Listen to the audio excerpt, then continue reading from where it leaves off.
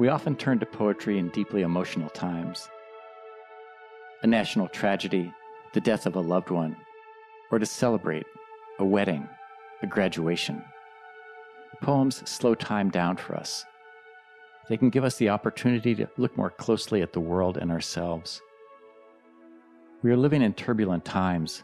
It's a time of great change, which makes me think of the future. I wonder who will be the voices of the next generation, the poets who will help us see this new world. Oh, my name's Clotel Buba. Fiona Stowers. Salar Salim. I usually go by Jojo. Henry Spritz. My name is Benedita Zilabantu. My name is Siri Pierce. I'm Lizzie Lemieux. A.B. Blazeman. Lulu Racer. Amira Samurai. My name is Amanda Detman. I'm Stuart Kestenbaum. For the past 5 years, I've served as Maine's Poet Laureate. There are no official responsibilities, but it's given me an opportunity to promote poetry in the state. At the end of my term, I found myself thinking about the next generation of Maine poets, how they look at the world and the challenges they're facing, what gives them hope. How is this generation thinking about their future? To find out, I decided to talk with them. The reason why I write this poem because I wanted people to know about other places that where I came from too, and see how life there is different than here.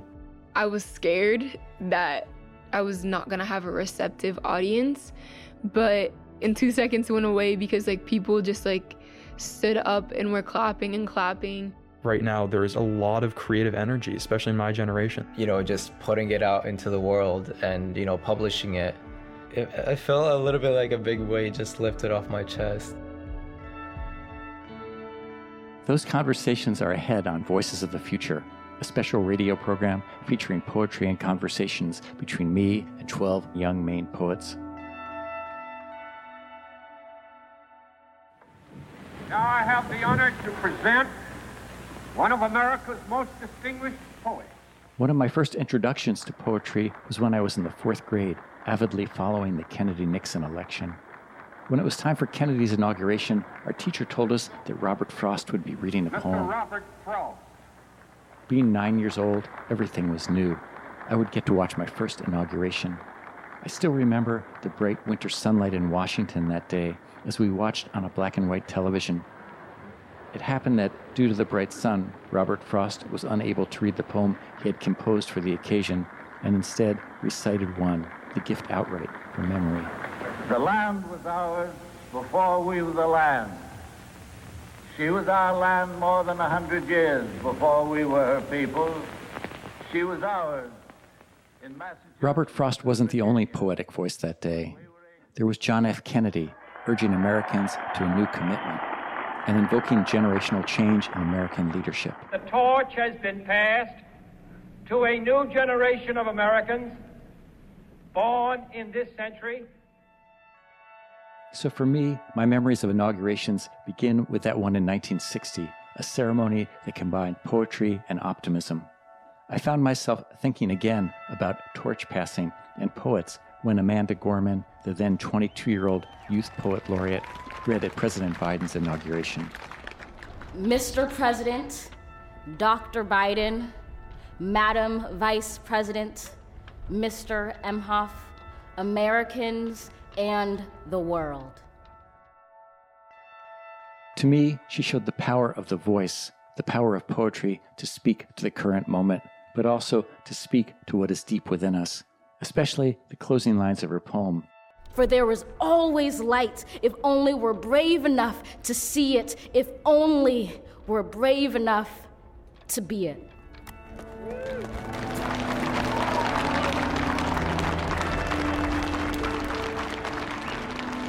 Watching Amanda Gorman read, I thought about how in 1961, Kennedy was inspiring the next generation of leaders, and how the next generation can give us hope.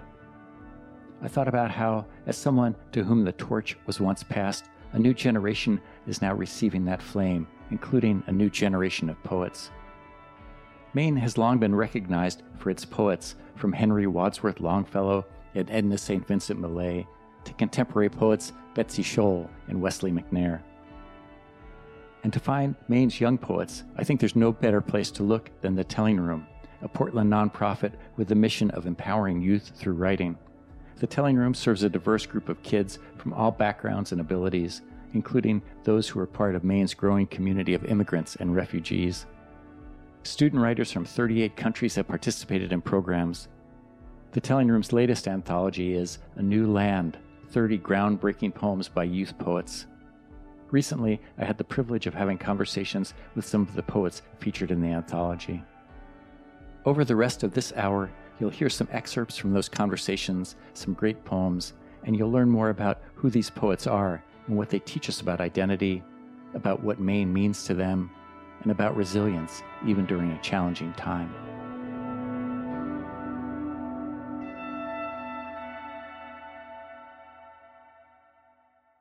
This has been such a time of loss in so many ways, but also I think I found more of myself in that I am driven to create opportunities for others to tell their story, and I think that has increased more in my life ever during the pandemic, of reaching out to others and creating even deeper connections without anything in return. I think we are craving that more than ever now. That's Amanda Detman. She graduated from Yarmouth High School, and she's studying writing at NYU now. For her, this drive, this craving, as she puts it, to create connections during the pandemic led her to write the poem, When They Ask Me What Will Be the First Thing I Do When This Is Over. I know this one by heart, but... Oh, you do? Should I look at it? Whatever you want to do. I might be a word or two off, but that's... When they ask me what will be the first thing I do after this is over, I do not know what it feels like to give birth to a child. But right now there is a sound sizzling every night at 7 p.m. across New York City, across rooftops and gutters and stickered bus benches, clapping for doctors, nurses, everyone on the front lines. City as an entire city stopping to make the same motion at the same time. A 10-year-old clapping while her moon landing puzzle pieces cartwheel across the woven rug.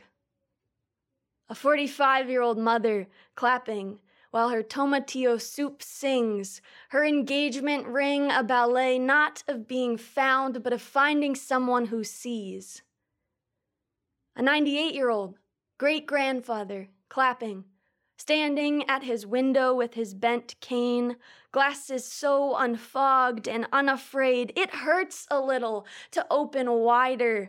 How weird for pieces of the body to choose themselves. For we have always known foreign freckles, wrinkled, unrelated palms, cherried thumbs, not our own, sandpapering the same space we both call home, our dangling limbs touching each other, so more people can touch again. There is a plant named Bougainvillea. I am naming my daughter Bougainvillea, the daughter we are all growing during this time, because she will stretch, taking nothing for granted, into a new vine we call now, we call Monday afternoons at the office, we call nights, sipping wine with strangers. Nothing will taste bitter again. Bougainvillea will thirst to say thank you, anytime, anywhere, with anyone. Bougainvillea will feed on firsts, a feast of anything, any place, any moment, anybody, because we have forgotten how starved we have been. How a quarter of an inch of butter did not mean a thing. A paper movie ticket. Scissors through hair. Sleeping next to someone. Holding my grandmother has been a decade of drought, and all the water is yelling at me, do it now. Do it now. We are in battle, this battle, to prove that Bougainvillea is a climbing plant, even when the dictionary says its flowers are insignificant and cannot move. To prove that we are not machines addicted to repetition, addicted to repetition, addicted to repetition. Our papery green thumbs were once born as thin sheets of metal, once gloved and greedy, masked and eyeless. Our thumbs were shields to touch and be touched, to kiss and be kissed, to breathe and be breathed into. We have forgotten that a fly can still find its fire, even in capture, and we are that fly. Bougainvillea, you are blind now, but I promise you will photograph this world one day in its most naked state of being. Black and white. No one is there. Click, snap, flutter, flare. You will name a plastic grocery bag dancing in air alone on the street as its own word. This. The Bougainvillea, how did that come into your mind? This is a weird memory. My family has visited St. John and the U.S. Virgin Islands. There's bougainvillea everywhere on the island. There's a lot of stores even called bougainvillea. It's kind of like ivy. So something about that has stayed with me of growing and clinging on to a surface and not being apologetic for that, owning its existence. And I love that. And what's your writing process like? Did you revise this a lot?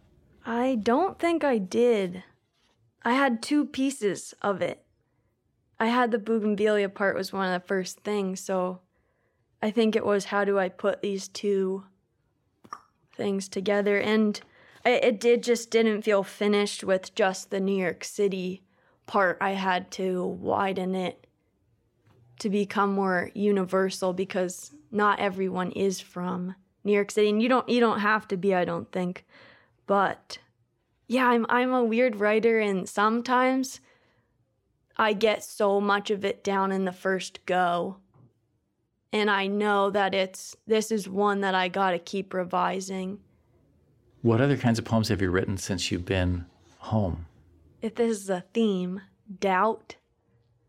I feel like I've had a personal journey from March to now of learning who I am, just really digging into things that I want to grow on myself and how to be better in so many kinds of relationships in my life. What really matters, I think, is what we're all learning during this time.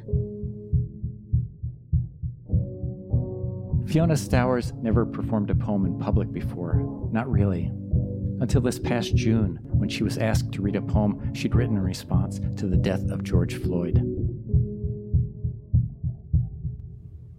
It was for the Juneteenth protest, and it was down at Deering Oaks at the little concert hall.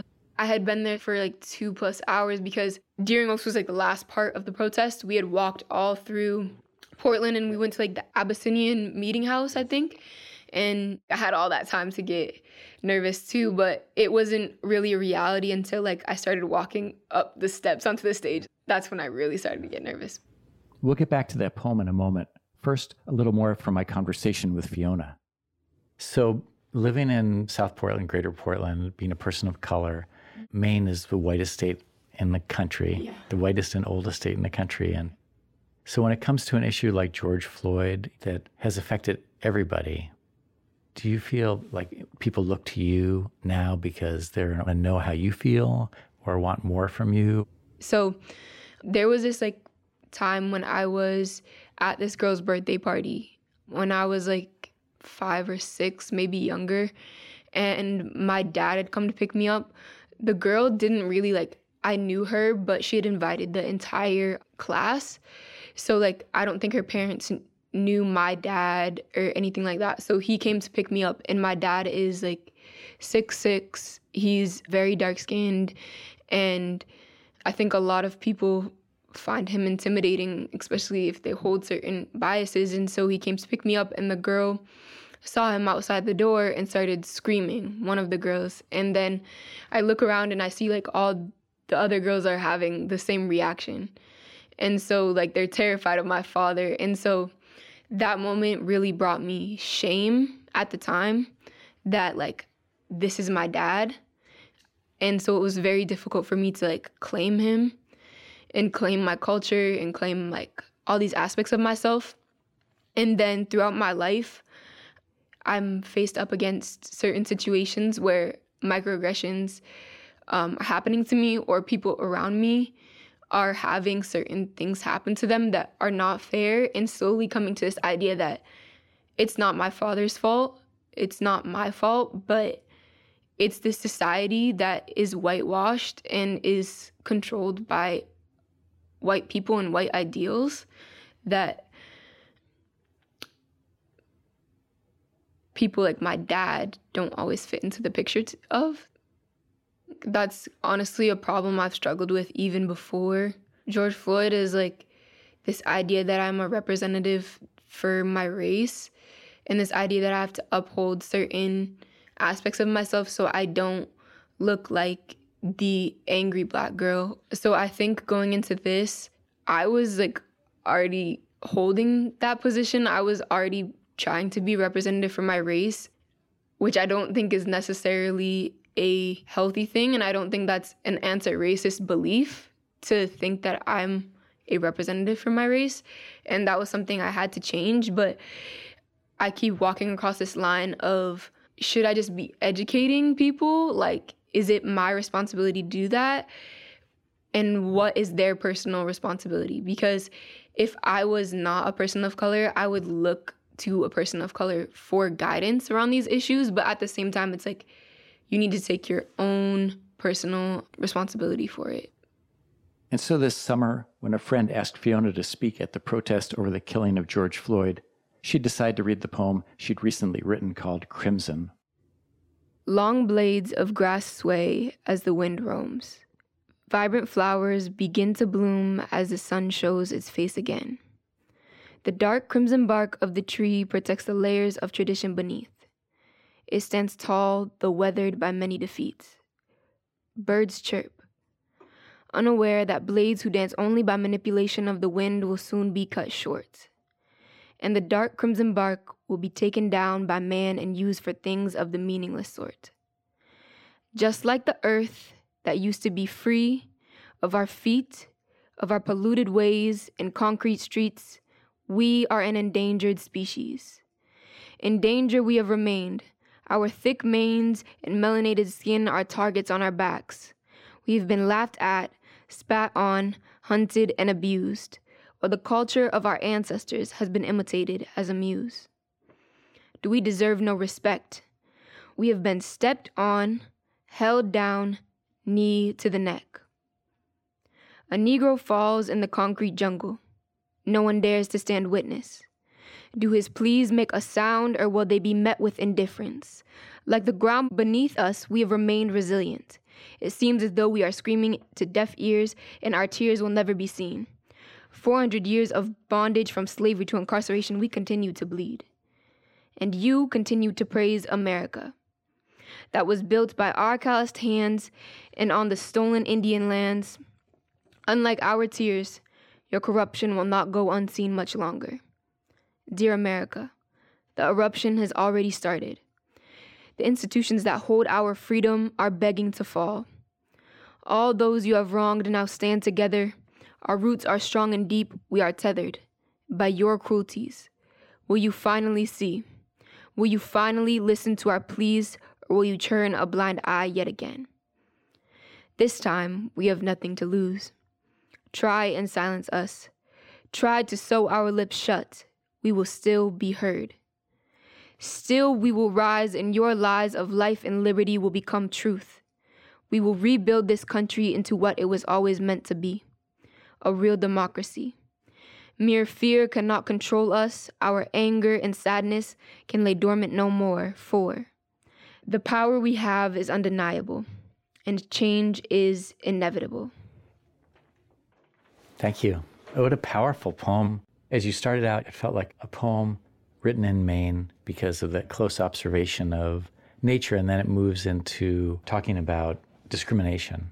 Such a passionate voice, and you wrote it to be spoken aloud. Yeah, I did. What was it like to read it? there was like at least 100 people there, and it was also like a bunch of people my age, which aren't always the most receptive crowd. But one of my teachers from the telling room was there, so it was just nice to see like some familiar faces. And I was scared that I was not gonna have a receptive audience, but in 2 seconds went away because like people just like stood up and were clapping and clapping. The people that I knew were like being really supportive, and you get like this adrenaline rush from public speaking, and like almost like I was gonna cry, but like I was not sad at all.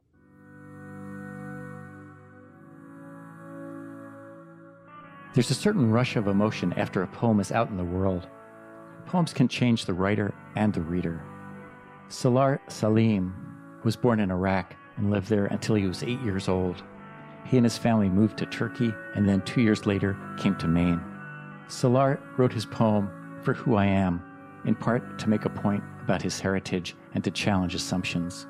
Here's Salar. For Who I Am by Salar Salim. Terrorist, this is what you call me without shame. It hurts to be blamed for what I didn't do. I'm here because I want to live. I'm not here to hurt you. Sometimes I ask myself, why am I discriminated against for who I am? I feel as though I am surrounded by ignorance, anger, and malice. You were taught to discriminate. You say that there is liberty and justice for all. Freedom is a state of being free. But within society, why is hate your message of liberty? Justice is fair behavior or treatment. Doesn't this apply to all women and men? Battling to stay alive, it was a struggle to get here. At home, we dreamed of America, the land of the free. But does everyone here live an amazing life and enjoy equality? I feel now as though it is all a lie, the televised version, a trick of the eye. He's a Muslim, probably one of those terrorists. This is what Americans assume. But the Muslim person is here because he loves you, no matter your religion or race, not to bomb you. She's an immigrant. She's here to steal our jobs. This is what Americans believe. The immigrant is here because she wants to live and protect her children and not let them suffer, not to steal your bread and butter. When will you begin to awaken, open your eyes, and discover we all have the same aspiration? Do you remember what you felt like after you finished this poem?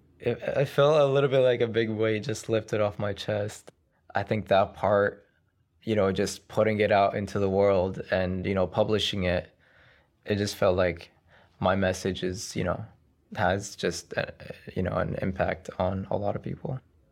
I went to Daring High School, which has, a lot of Muslim students, and I felt very comfortable, with my identity. And, in high school, I, for once, was like proud to be Muslim. I didn't try to hide it. And, I was like, oh yeah, I speak Arabic I never said I speak Arabic in middle school, for example, because I was scared, people would call me like, oh, look, you're a terrorist. What are you going to do, bomb us, So I learned to be very confident and, with that aspect of myself.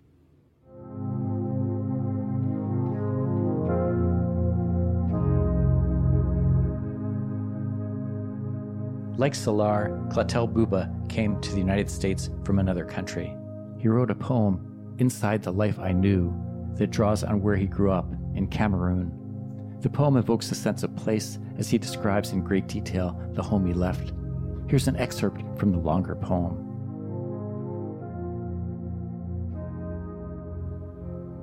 Gray soil, banks, monkeys hanging from fruit trees, mangoes, oranges, papaya, the size of my two hands.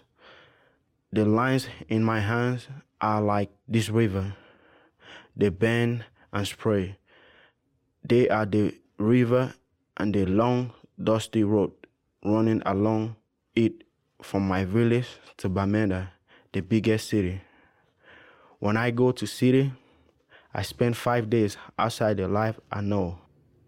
There's such a sense of place in what you wrote about Cameroon. Your memory of it is so vivid in what you wrote. Yes. Do you still think about it now? Yeah, of course, I think about it all the time, yeah. It's like, staying here in America, I still have like a memories there, It's like I have like different part in life that I'm seeing, I'm seeing over there and I'm seeing here too. So I always think about it, yeah. Like the reason why I write this poem because I wanted people to know about like other places that like where I came from too and see how life there is different than here. Does that make sense? Yes, yeah, it does.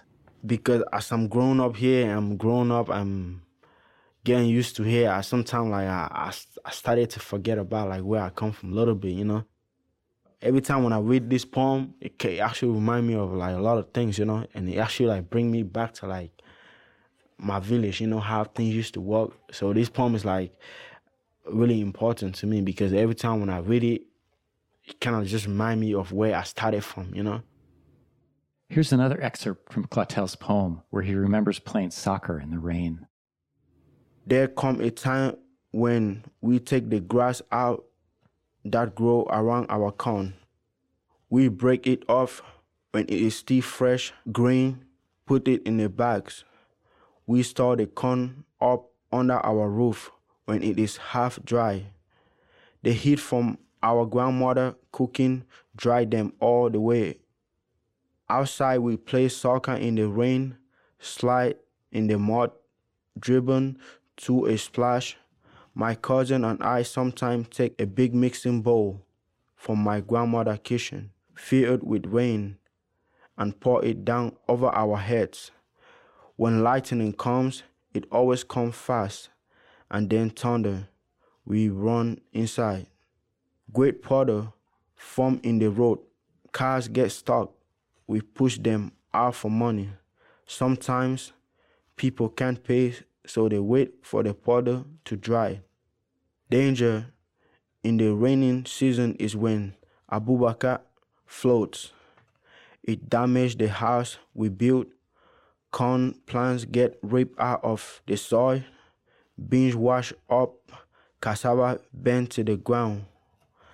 My life by the gray soil bank of the Abubakar was inside the life I knew. When I hear you read it, I feel like I'm right there. This helps you remember too. Yeah, this helped me remember it a lot. So over the time, I always have this feeling that, I really want to like keep doing this,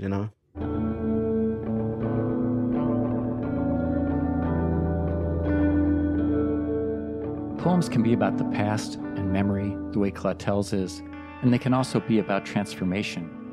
Here's Lizzie Lemieux reading her poem, The Presumpscot Baptism of a Jewish Girl. We stood on the Mars-Red railway pass, toes curling over the edge, 15 feet above the river bottom stewing in August. Rusting leather-seated wheelchairs, slatted red-handled, silver-wired shopping carts, old-fashioned, newly made 10-speed racing bikes, and children's tennis shoes with tongues like dogs. The Presumpscot boiled like tomato soup, frothing with all these things we swam with, friendly with them as the fat female ducks in their puddles of sopping bread. We no longer bragged that we could swim, but they knew, saw us wet and skinny, tan lines buckled around their hips. We still screamed like children. We still were children, I think, at 12. We hit the water with the sound of flesh on flesh, hand to skin. We fought with the placid river. Sometimes we won and we drew the Presumpscot into our mouths above razor scooters and squelching mud. In September it cooled and we sat on the sloping banks with 25-cent gum in our mouths, heads tilted towards the V's of hollering Canada geese, to which we hollered back, call and repeat campfire songs. We liked being heard, liked everything until our big sisters came home, each of their ankles wrenched, skin puckered, one hanging off a boy like a playground tire swing. Then we listened to the water hitting flesh on flesh, hand to skin. Listened to who we would be when we resurfaced. Talk to me a little more about your Jewish heritage kind of working its way into the work. I went to day school and I went to synagogue up until I was 16. And I think just a lot of my early experiences happened in a religious context. I think I was just always surrounded by ritual objects. This is very familiar and comforting. I think I've also felt a little bit disconnected from it too because I'm only half Jewish. That I consider myself a cultural Jew. So in a sense, it feels like I'm losing a lineage as well as continuing it. So I think it's there's a little bit of sadness in there as much as there is pride and comfort. It feels like you deal with coming of age or transitions, that moment where the 12-year-old sees the 15 or 16-year-old or what you're going to be, where things are going. I'm also writing about something that I aspired to. I mean, the emotion in it is very honest. Okay, I didn't jump off the bridge. I just saw all the older girls do it and really wanted to. But I didn't. It was more of an aspiration for a kind of an adulthood, a teenagerhood that I found, I think, probably after writing the poem. JoJo Rich is in college now at Bay Path University. She's been coming to the telling room since middle school. There was one writing prompt that stands out. It seemed like it was written just for her. The prompt was how to build a closet, and I was so excited when I saw it because I immediately knew exactly what I wanted to write. I was like, is that what we're doing today? Can we get started on that, please? Let's go. And I'm really happy with how it came out. Here's JoJo reading the poem, How to Build a Closet. First, you construct the baseboards out of bias. They build up around you from the moment you're born, and all the little things people say more than the things that they scream. That haircut makes him look gay. You're going to make your husband very happy someday. Don't look at her like that. People will think you're a lipstick lessee. The villains in all your favorite Disney movies are queer-coded. Scar, Ursula, Jafar, all of them. And the only time you see queerness on TV, it's a punchline or a tragedy. You have your baseboards. The doors are made of fear. They sprout from the bias that has always surrounded you and lock you inside. Every time someone you love scoffs at the idea of queerness, every time you see old men on street corners or television screaming homosexuality is a sin, every time a rumor starts that one of your classmates is gay and you are expected to shun them, the doors get heavier. You don't even get to know yourself before you start to fear what you could be. You fill the closet with shimmery, soft knockoffs of silk and velvet, and these are the lies. Yeah, he's cute, I guess. We're just really good friends. I just haven't found a boy I like yet. Whether you tell them to yourself or the people around you, they seem to make the closet gentler, patting the walls and giving you comfort. But the more you tell, the more the closet fills up, until they're pressing in on all sides and you can't breathe and you realize they don't feel as good as you thought they did. They're fake. Acceptance is the handle. You dropped it somewhere along the way in construction, but you find it again eventually. Your mother smiles, says she sounds lovely. You can breathe again. You use your courage to screw it back into the empty slot in the doors of fear and swear the closet itself is fighting to keep you in. That's silly, of course. It's just a closet. Finally, the handle fits. The door swings open, and you learn for the very first time that there is a whole world open and flooded with sunlight right outside of the closet door. Did you do a lot of drafts for the poem, or? Not too many, actually. My biggest revisions were initially, I didn't have quotes anywhere but the first stanza. All of the quotes in the first stanza are all things I've just heard in day-to-day life. And the "she sounds lovely" line, I actually based that on an interaction I had with one of my English teachers where I wrote a vignette for her class that was very obviously about a girl who had a crush on a girl. And even though I was like pretty much out, like I wasn't trying to hide it, I was a little nervous about how that would be received. And she like pulled me aside after class, like be like, oh, good job, whatever. Very sweet conversation. And then she stopped me before I left and was like, oh, and by the way, she sounds lovely. What a wonderful thing for your teacher I know. to say. I was very moved.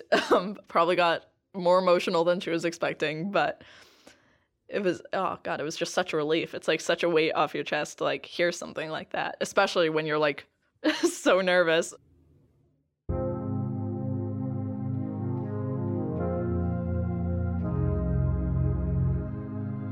For Lulu Racer, writing poetry isn't as much about feeling comfortable with her own identity as it is about imagining what it's like to be someone else, even if that person never really existed. Here's her poem, Grendel's Mother Takes the Mic, written in the voice of the mother of Grendel, the monster from the epic poem Beowulf.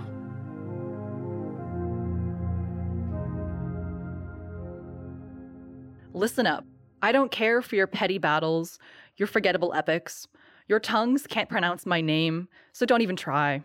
They say to name a thing is to tame a thing, so I'm safe from domestication.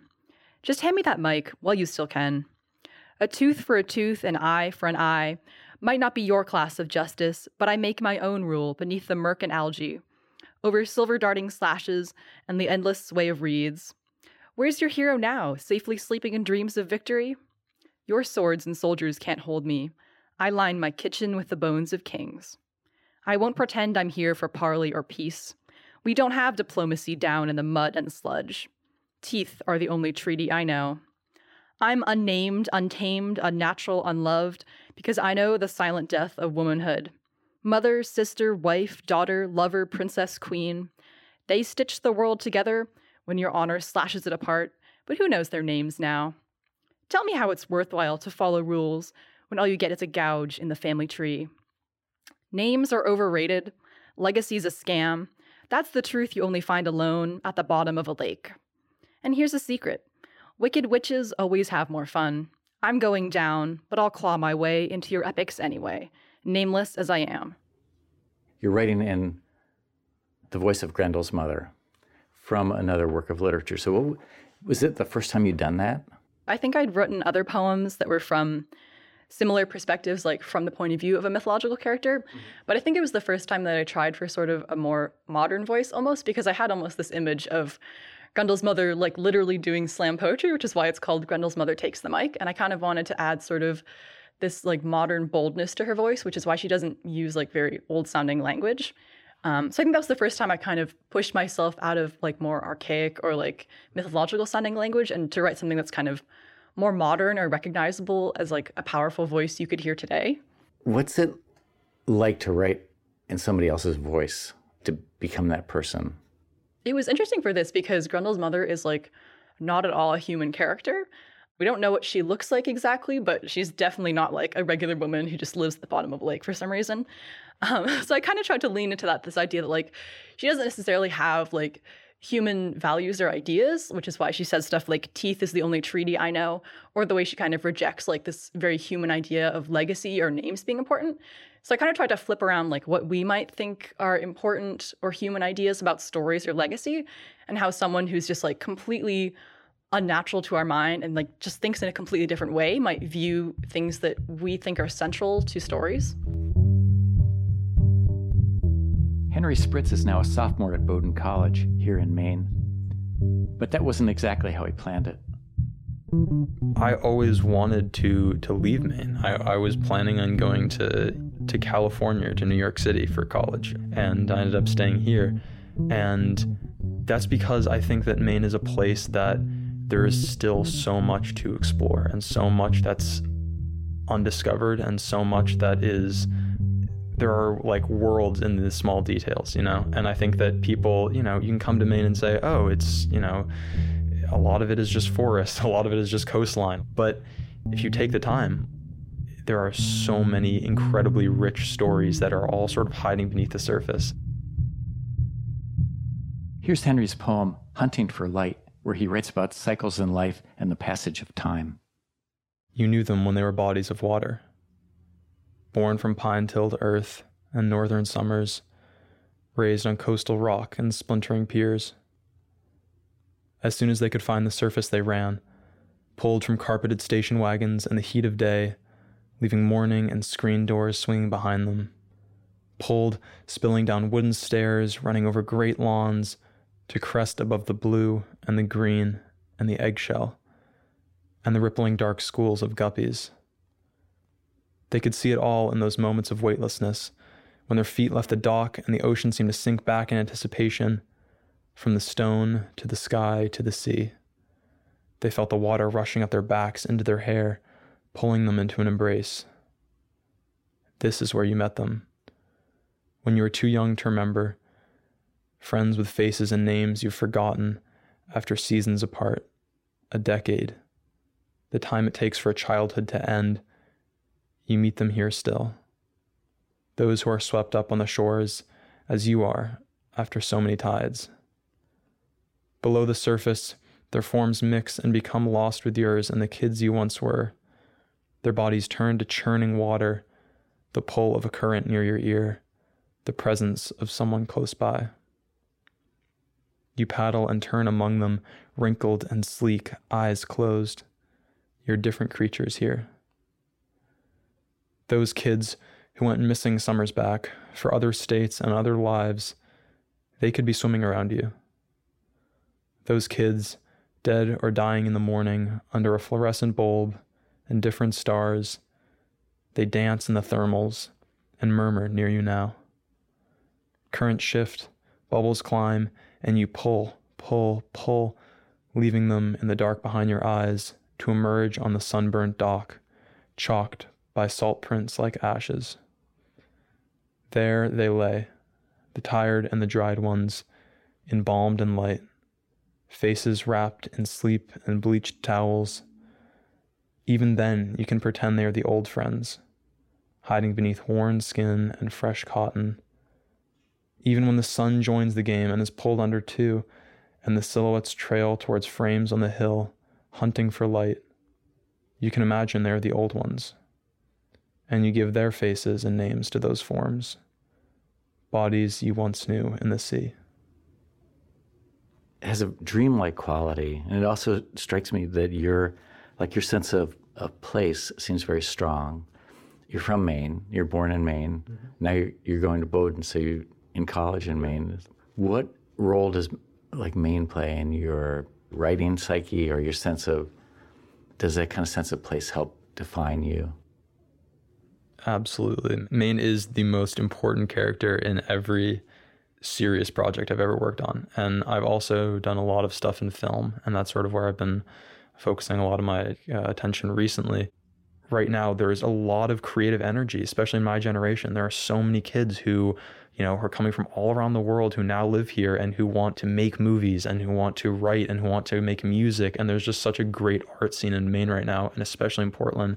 And it's really beautiful to see all these different sort of perspectives and voices and cultures coming together. And that's something the Telling Room is a huge part of. I mean, the Telling Room is really is really helping make that happen and giving kids a voice and a chance to express themselves. Often, a poem can be a way to make sense of or address something difficult.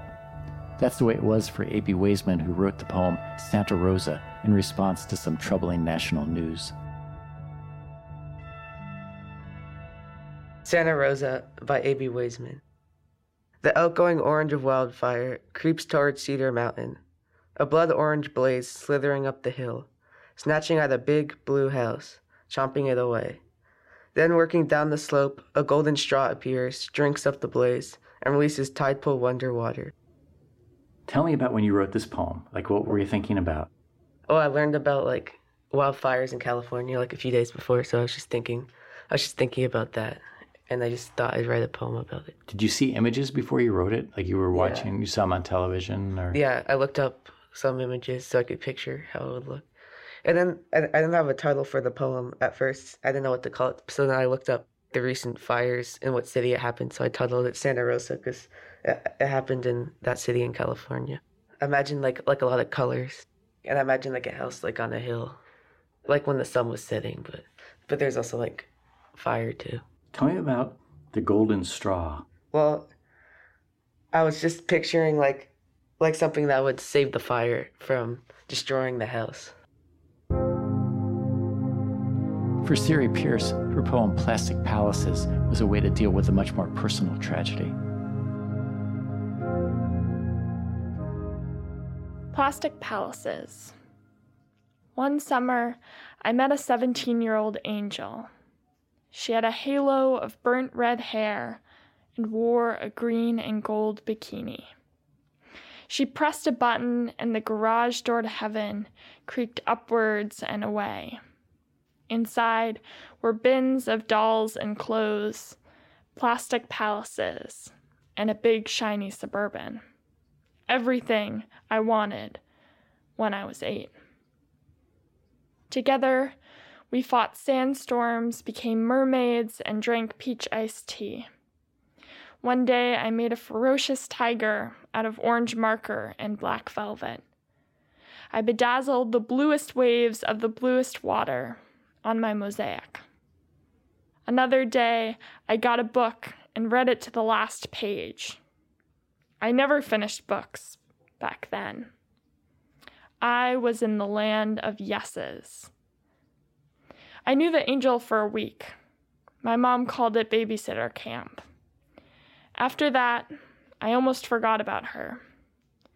3rd grade came, sparkly jump ropes, albatrosses, cursive, and capitalism. I still played with the dolls she gave me, but I had moved on. I didn't hear about her again until 6th grade. The news came in a text. A whole life gone, captured in the ding of a cell phone.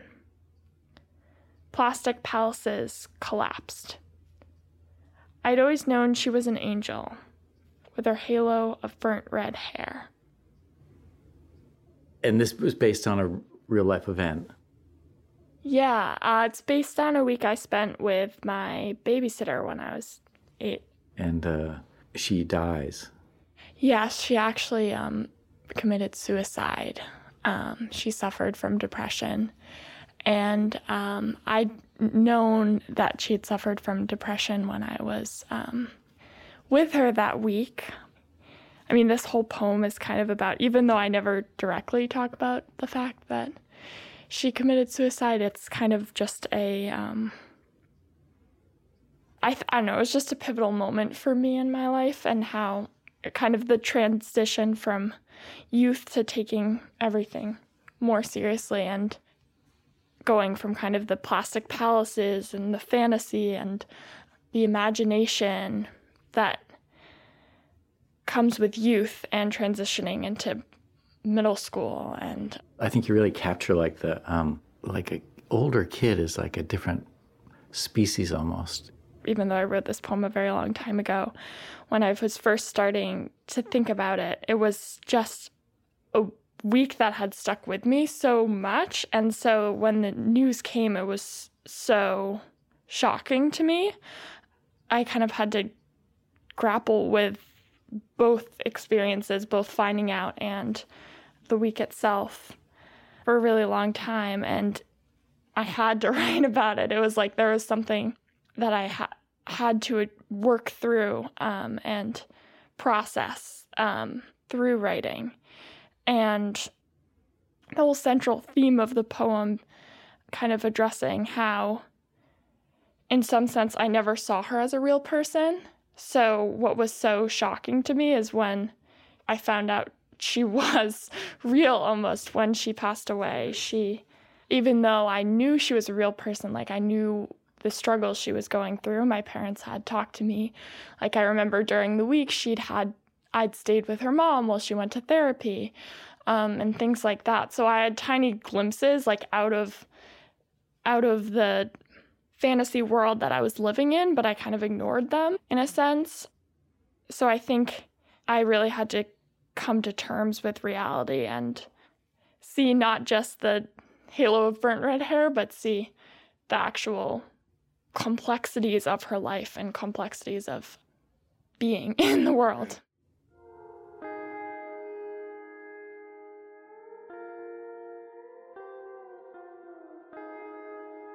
Benedita Zalabantu moved to Maine from Angola in 2013. In school, she was a good writer, but she wasn't always sure that she wanted people to know about her poetry.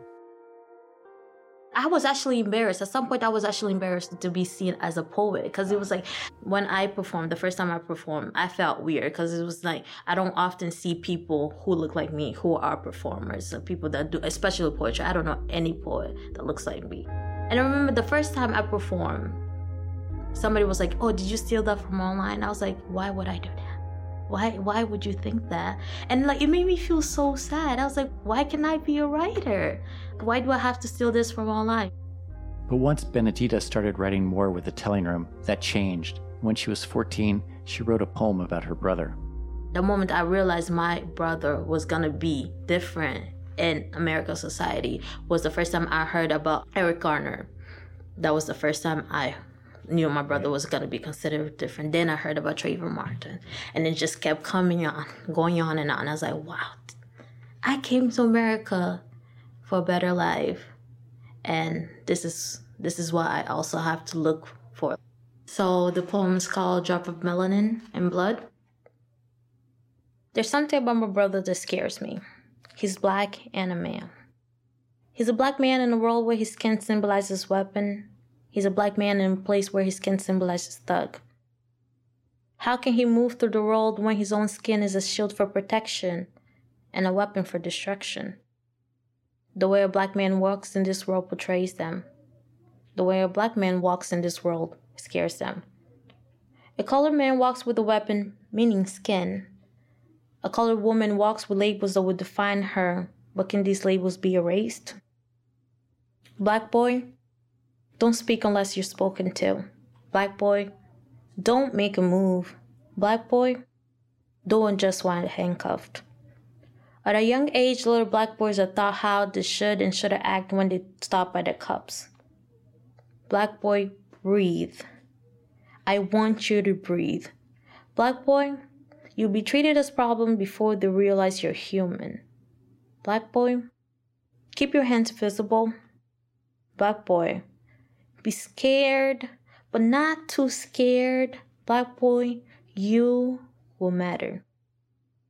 Don't you know a black man is born with a practice target that can never be removed? Don't you know black body's a weapon?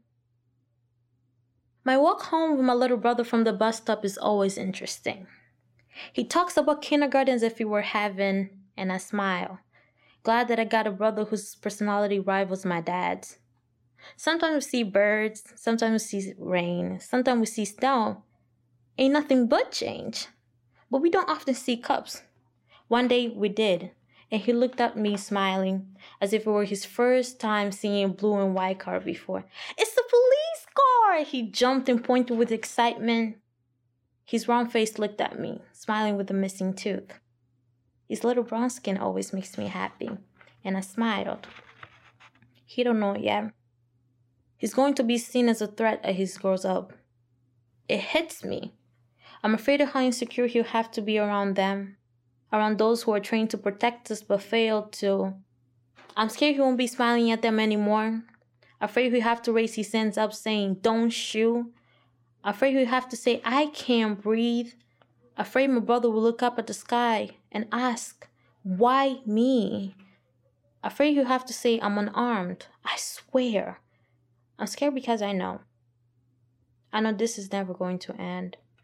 I know there will be a lot of reasons he won't be able to breathe, and the cups are one of them. I know he's getting ready for a war that I can prepare him for. Never really knowing when danger is around the corner. Never really knowing when danger is in the media. My melanin has meaning. It is profound, dark skin, so greedy, gobbles up nouns, so tangled. Look what it did to my hair, witchy up in the sky in all angles. To teach someone about self-love, you got to start with yourself first. Your skin is not a dirty shirt that needs to be washed like yesterday's shirt. Your skin is like hot chocolate that warms winter nights. Like rings around tree stumps, you have a history attached to your melanin. Never let the glaring whiteness blind you from the beauty that you are. dark as the night sky, constellations are tucked neatly underneath your bones. You know what? When they call you dark as the night, tell them without you, the stars wouldn't have anything to shine for. Perfection was not your destination, dark girl. It was your starting point. Some say the blacker the berry, the sweeter the juice. I said the darker the flesh, then the longer the roots. We're going to end with a poem called Breathing in the Rain by Amira al-Samurai. Amira lives in Las Vegas now. Her poem was one of the first poems that I read in a new land. What I found so moving about Breathing in the Rain is the way Amira captures the specifics of a place and conveys her emotion through the details. Breathing in the Rain, Amira al-Samurai. One time, I lived in a room without a window. I had to lean far out to see a small patch of sky. I could hear the children playing outside, but through that window, I saw no sunlight and no stars. I couldn't tell if it was a day or a night. I was in a small bird's cage. I remember one night the clouds hugged each other and the sky rained. That night, I hated to stay in my room, so I went out to breathe the rose's perfume and see the rain falling on the pepper bark of trees washed from the hot season. Thin water flowed between my feet. Back inside, the rain fell on my window, making a beautiful voice and mixing steam with my breath. That day, I flew with the raindrops, and I saw gardens and deserts. I saw farms. I saw houses. The rain is a miracle of God. After the rain eased, I could still smell it, and I went to bed, to sleep and to wash my heart again.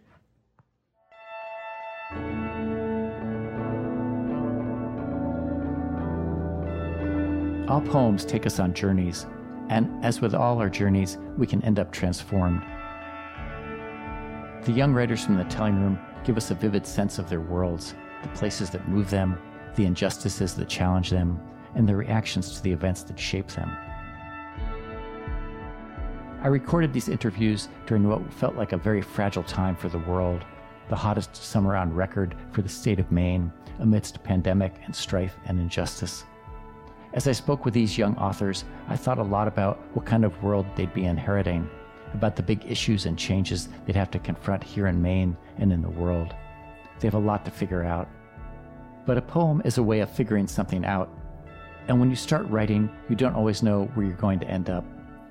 Any poem, whatever topic it addresses, is also about the writer's voice. It's about taking charge, saying, this is what I want to write, and this is how I want to say it. This is who I am.